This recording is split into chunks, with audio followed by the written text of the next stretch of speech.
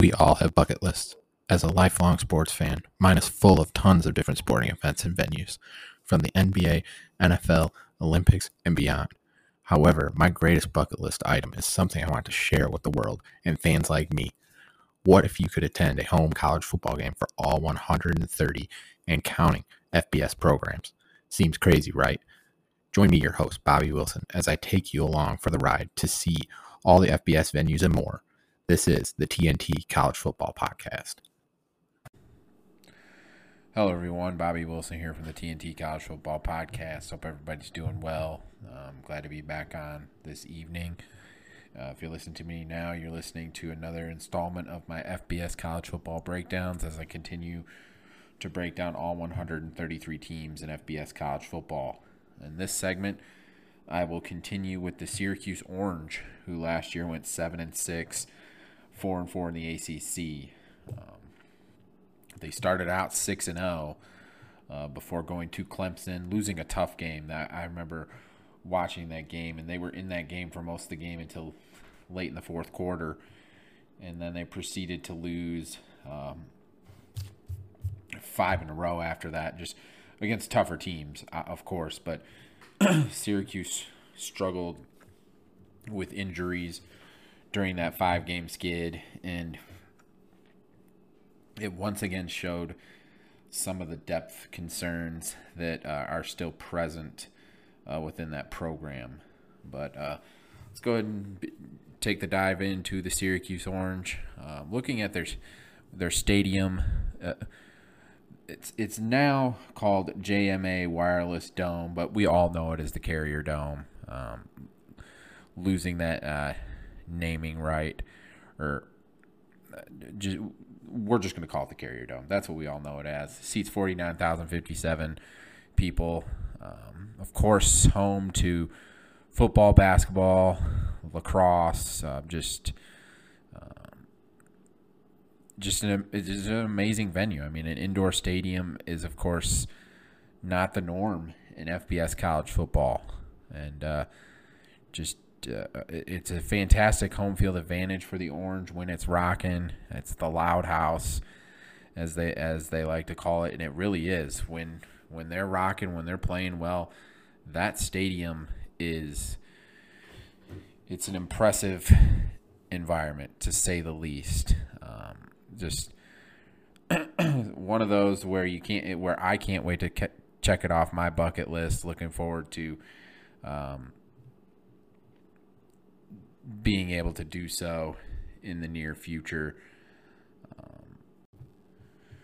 Continuing now with a coach on the rise for the Syracuse Orange, and I'm going with Travis Fisher, who is the cornerbacks coach for the Syracuse Orange. Looking into his coaching resume, it's his 11th season coaching. Has a significant amount of playing experience. Played at UCF. Then had multiple opportunities in the NFL. Played for the St. Louis Rams. I remember him playing for my beloved Detroit Lions in 07-08. Then the Seattle Seahawks and Baltimore Ravens. Returned to coaching as a defensive quality control assistant at UCF in 2013. Then moved on to Southeast Missouri State as a cornerback coach in 2014. Returned to his alma mater, UCF, in 2015 as the cornerbacks coach. Continued there in 2016-2017 as the defensive backs coach. And then moved on to Nebraska following, I think we all understand the trajectory that's going on here. Following the head coach to Nebraska, 28 through 2022 as the defensive backs coach, and then this year has been hired at Syracuse as the cornerbacks coach. Has seen a steady rise since he has joined the coaching profession.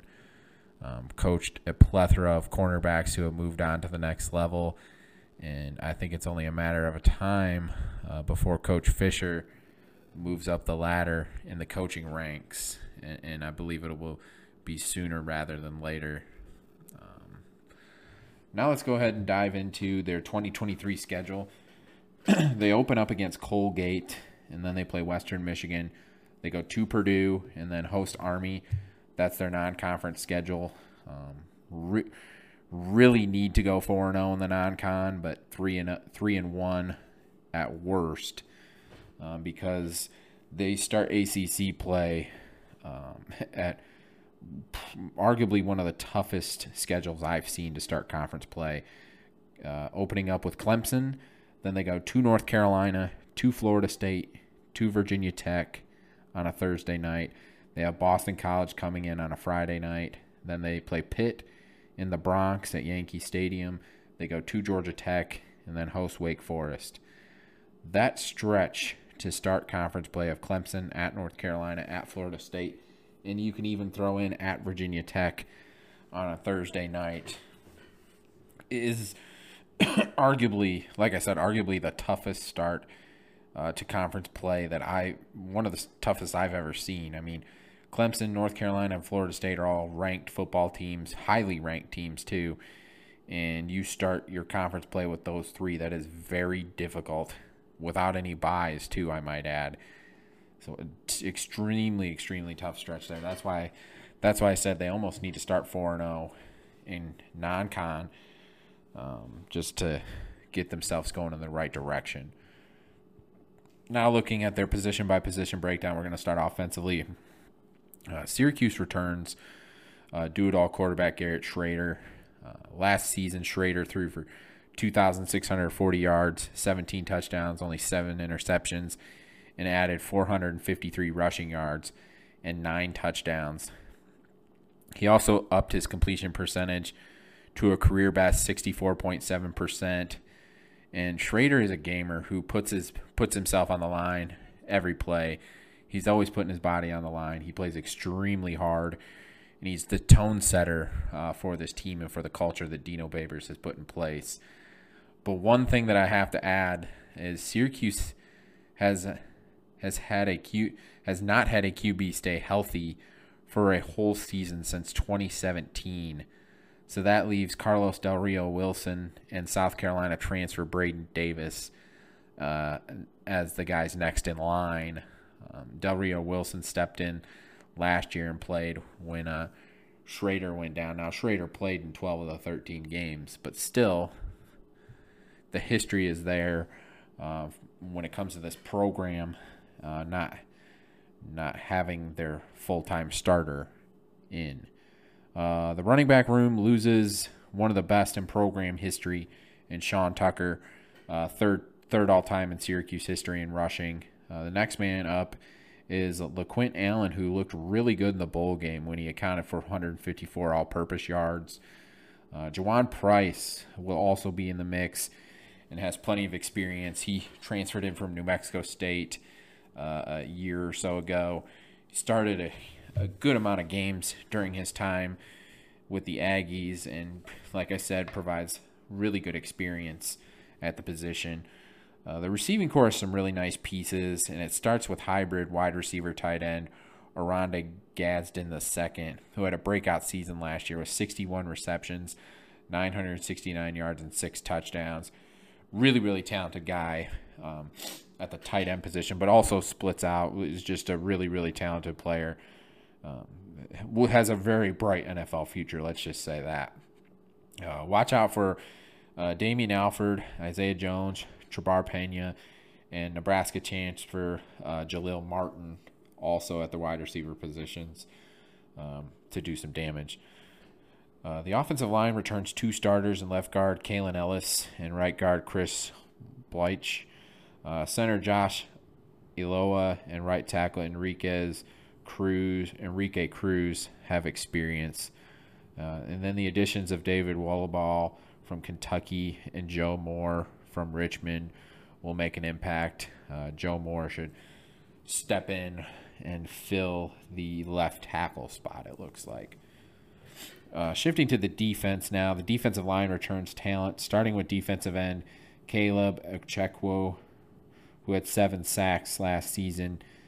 Defensive ends Dennis Jaquez, Kevin Jabidi, Elijah Fuentes, Cundiff, and redshirt freshman Francois Knowlton Jr. bring depth, as do defensive tackles Terry Lockett and Kevon Darton.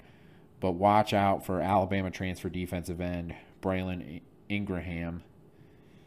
He has immense potential and could be a really, really talented player on this defensive line. The linebacker core returns leading tackler Marlo Wax, who had 91 tackles last season. Derek McDonald is also a returning starter. And then also back from injury is Stephon Thompson, who was injured during the first game of last season. This is a really solid group with these three guys. The secondary loses key players to the portal and the NFL. Returning safeties Justin Barron, Elijah Clark, and Jason Simmons need to lead the secondary with their experience. Cornerbacks Jeremiah Wilson and Isaiah Johnson have experience. Then the additions of cornerback Jaden Bellamy from Notre Dame and Jaden Gold from Nebraska are big. The interesting thing is they were both high school teammates coming out of New Jersey, guys that Syracuse wanted coming out of high school, and now they get them on a bounce back. Special teams, punting should be managed by Missouri transfer Jack Stonehouse. He's a bit more consistent than returner Max Van Marburg. And then there's a competition at kicker that will last into fall camp. There's three guys vying for that after they lose arguably the best kicker in program history. Final analysis, this is my my opinion, looking at the Syracuse Orange. A quick start, as in most seasons, will be big for the Orange. They're just 6-20 under Dino Babers in November since he was hired in 2016. There's plenty of talent on the roster, but lots of turnover from the offseason.